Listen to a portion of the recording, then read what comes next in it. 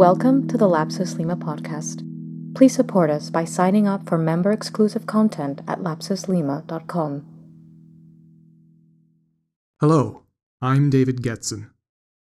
I'd like to once again thank our listeners all across the world for bringing us to this point. Our website's logs give a picture of global internet traffic, and I'm happy to say that while a great deal of our listenership is based in the States, we have a truly international audience. Welcome to those listeners from Germany, Spain, and Canada who have recently joined us. UK listenership surpassed that of Peru and Australia some weeks back for our top international spot, while Belgium, Romania, and Sweden also make strong showings. We hope you are as glad to hear this podcast as we are to produce it for you. Much lies ahead. If you enjoy our show, please leave a quick review in your local iTunes store. It is a great way to spread the word. Please also feel free to send along questions, comments, corrections, or concerns to info@lapsuslima.com and follow us on Twitter @lapsuslima. As we step into the threshold of architecture after the First World War, be aware that the complexity of developments, even within the Bauhaus itself, means that we will, at times, strategically set aside our heretofore linear narrative and jump around when needed to spotlight various times, movements, and figures. The life of Walter Gropius in particular was of a rarely broad and influential scope that ranged from absorbing Wright's 1908 publications when he was an intern in Berlin, through the Bauhaus years and beyond into Harvard and work in Japan in 1954. We look into a chapter of his life today, as we did in the previous episode, but we'll be returning to him periodically as we further follow architecture through the 20th century. As for the episodes generally, while we have always tried to let each release stand well as a single episode, every chapter in our podcast's version of history is closely related to each prior bit of audio. If you have found us recently and have not yet listened to the older episodes, we assure your doing so will lend you a richer perspective to where we are headed, specifically the Golden Twenties. When Matthesius spoke in 1911 of art revolutionizing itself every 15 years, I wonder if he could have imagined how he would see that rate of change accelerate threefold during the 20s, at a turnover closer to 5. Coattailing the political unrest in Germany, Gropius would take part in an artists' revolution and co-author the utopian-flavored manifesto for a new artistic age. Welcome to the 20th century as such. Walter Gropius was 31 when war broke out. He was drafted, but was lucky enough to serve as a lieutenant in the Signal Corps, managing communications. Walter Isaac's biography relates how he was nearly killed several times, once shot down in a plane and twice awarded the Iron Cross. He was also fortunate enough to survive the 1918 influenza epidemic that killed between 50 and 100 million people worldwide. There is a story, the legend of which would later loom large in architectural lore, of how the architect-soldier was standing in a charred and bombed-out building that began to collapse. Hearing it start to fall, knowing he could not get out in time, Gropius ducked inside the brick fireplace. After it all crashed around him, he crawled out and observed the skeleton frame of the structure revealed, along with the brick fireplace, as the only elements remaining. It may or may not be the case that this brush with death and the arresting image of a building pared down to essentials by modern, brutal force impacted his beliefs on design. After all, in the examples of his pre-war Schuhlast factory and the 1914 Werkbund exhibition, he was paring down to essential form already. The spectral image of an old building, though, shaken by war and emerging, battered yet transformed, into the very picture of strict geometry and material force, is a powerful metaphor. World War I may not have been the cause or start of modernistic transformations. We have seen how they already had momentum. But as with much in politics, technology, and culture, conflict helped to accelerate them. As the war came to a close, time had sped up on the home front as well. The Romanov dynasty was sunk in carbolic acid.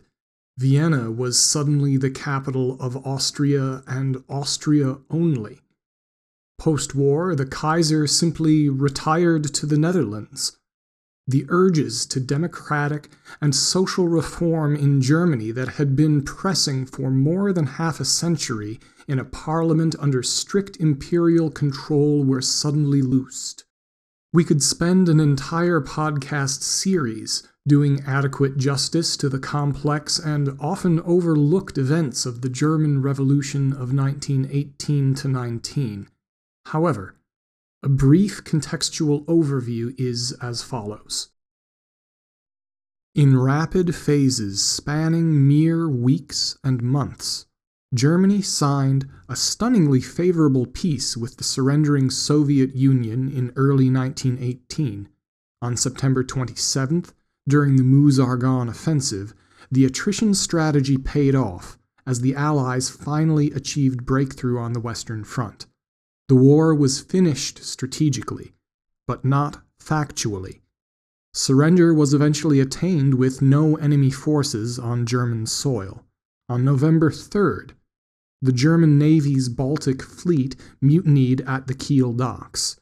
Meanwhile, in Berlin, moderate socialist ministers in the Reichstag stepped up in government leadership as the Kaiser stayed in relative seclusion. He abdicated on request, and poof, instant democracy. The mutinous sailors from the Kiel docks marched on Berlin. The moderate socialists feared revolution so much that they caused one, and the old constitution was no longer in effect. In the midst of a power vacuum, radical socialists seized control in the capital and major cities.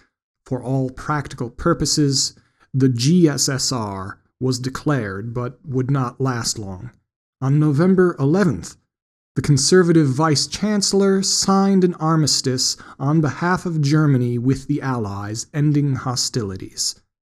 The army had retreated from French and Belgian territory, and reactionary elements within the army leadership all but declared civil war on the rebellious navy and their radical worker allies.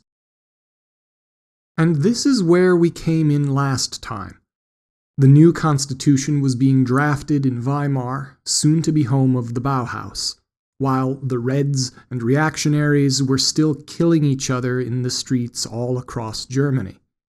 This whole thing, from the naval revolt through 4 governments and the end of the Great War to the onset of civil war and finally of a new order, all took place in the course of just 9 months, 2 weeks, and 4 days.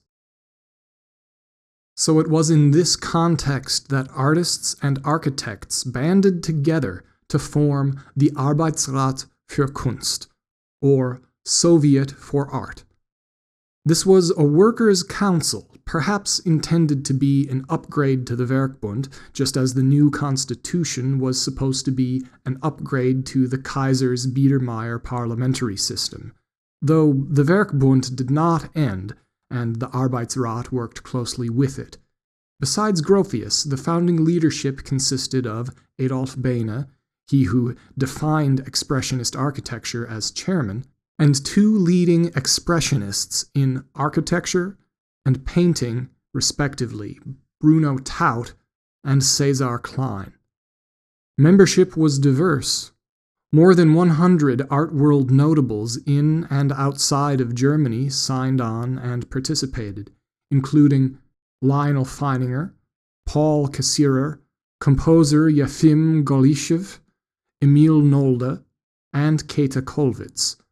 The manifesto bore a woodcut cover plate, the cartouche we posted for this episode, done in the rough style of Brücke, the Dresden expressionist art collective that had been prominent before the war and was strongly influenced by African art. The title emphatically proclaimed Arbeitsrat für Kunst, Berlin.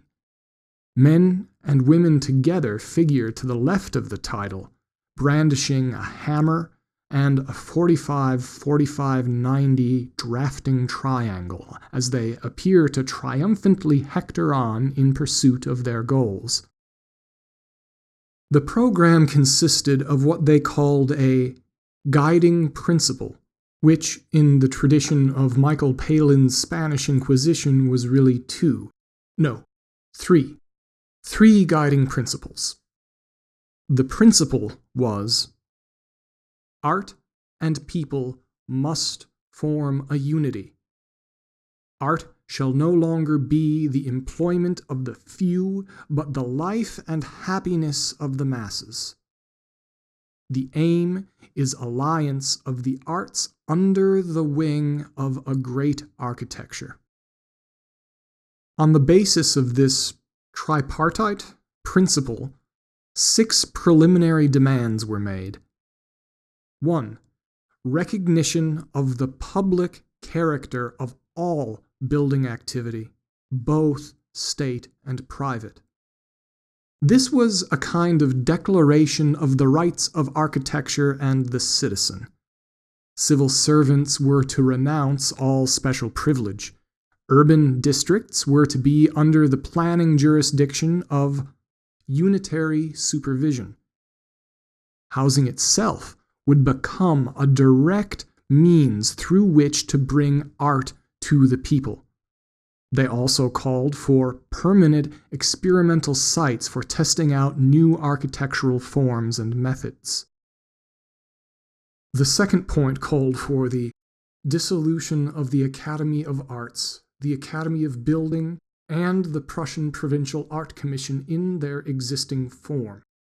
We should make perfectly clear the Arbeitsrat did not wish to abolish state funding or state schools.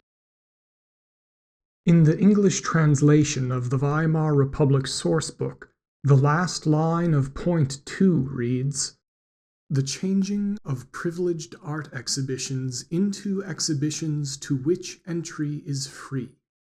This muddy ambiguity in English is much less prominent in German. The original does not use the word kostenlos, which would have meant free as in free beer, but frei, which means unoccupied, open, or free as in free speech. The desire was to open restricted exhibitions and get rid of editorial state control of art schools, fellowships, and sponsored museums. Anyone in the States who can remember watching the McNeil-Lehrer report in the late 80s might have distinct memories of the Reagan administration and Congress waxing apoplectic about Andres Serrano's photograph Piss Christ winning a cash award paid for by taxpayer dollars through the National Endowment for the Arts. In many ways, that mutual travesty was an end to a story that the Arbeitsrat wrote in early Chapter 2. Demanding public funding for overhauled institutions, like the Bauhaus, was point number 3. Point number 4 requested enlivenment of the museums as educational establishments for the people. For museums to maintain a mixed collection of old and new works, and for them to keep rotating exhibits to complement the permanent collection. Directly related or not, New York's Museum of Modern Art has ended up adopting a program very much along these lines and contains work by Arbeitsrat signatories. Most provocative is point number 5, calling for the destruction of artistically valueless monuments, as well as of all buildings whose artistic value is out of proportion to the value of their material, which could be put to other uses. Germany had several war museums and memorials already in planning, which these artists thought worse than useless. It is worth noting that some years later, Mies would design a memorial in the new style for the radical government leaders that had been murdered by right-wing forces just 2 months before this Arbeitsrat manifesto was issued. His simple but commanding brick wall brought to mind how brutally the coup was carried out. A metal star with a hammer and sickle adorned the upper right corner. In an example illustrative of Weimar Republic business transactions, Mies had to source the material for the star as 5 separate diamonds and have it assembled on site, since manufacturers would not have wanted to go on record for memorializing fallen communists. A work that stayed true to the injunctions of the Arbeitsrat as being worthy to be spared destruction, though, was to be guaranteed a later demolition due to this very fidelity. As for the general question of preservation versus renewal, it became increasingly clear that, in the drastically altered interwar era, it would be the strident and schismatic to and fro of revolution and reaction that would hold sway over what had been more evolutionary arguments for cultural development previously advanced by the likes of Loos. And so we return to the Arbeitsrat and its manifesto's last point, which encouraged the establishment of a national center to ensure the fostering of the arts within the framework of future lawmaking. In other words, they wanted lobbyists. If the Arbeitsrat's 6 points seem excessive or overreaching, think how they must have seemed like a modest proposal when compared to Woodrow Wilson's contemporary 14 points, which demanded such ambitious ends as a peaceful world government with no enforcement power, and such dead genius ideas as proscribed self-determination of nations in the Balkans, Poland being assigned free and secure access to the sea, and providing covenants for the unmolested opportunity of autonomous development in the Middle East. Though a second-term president, Wilson lacked support in the U.S. Congress and at multilateral treaty negotiations. By comparison, the Arbeitsrat, self-appointed arbiters of the artistic general will, was hardly in a position to have a bunch of artists wring demands from anyone, much less a national government. If one had, however, in the very recent past, experienced a revolution that ousted a czar and single-handedly ended the war in the East, seen the first Western army since the Crusades take Jerusalem, watched the last of the Habsburgs fade into nothing, and witnessed the Ottoman Empire that conquered Byzantium be defeated by super-determined goatherds and an effete British officer, then perhaps it was not too far-fetched for these artists to think they could actually change the world and give the government instruction. The most passionate invectives against this clean, utopian, integrated art for a new machine age would not, however, come from politicians. Those would come later.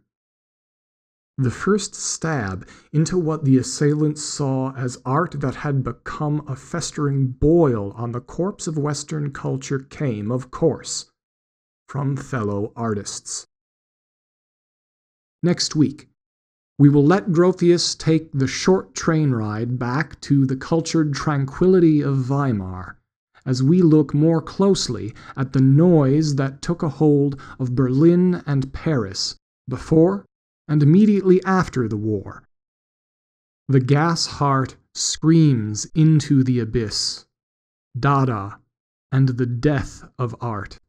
Next week on Lapsus Lima. Thank you for listening.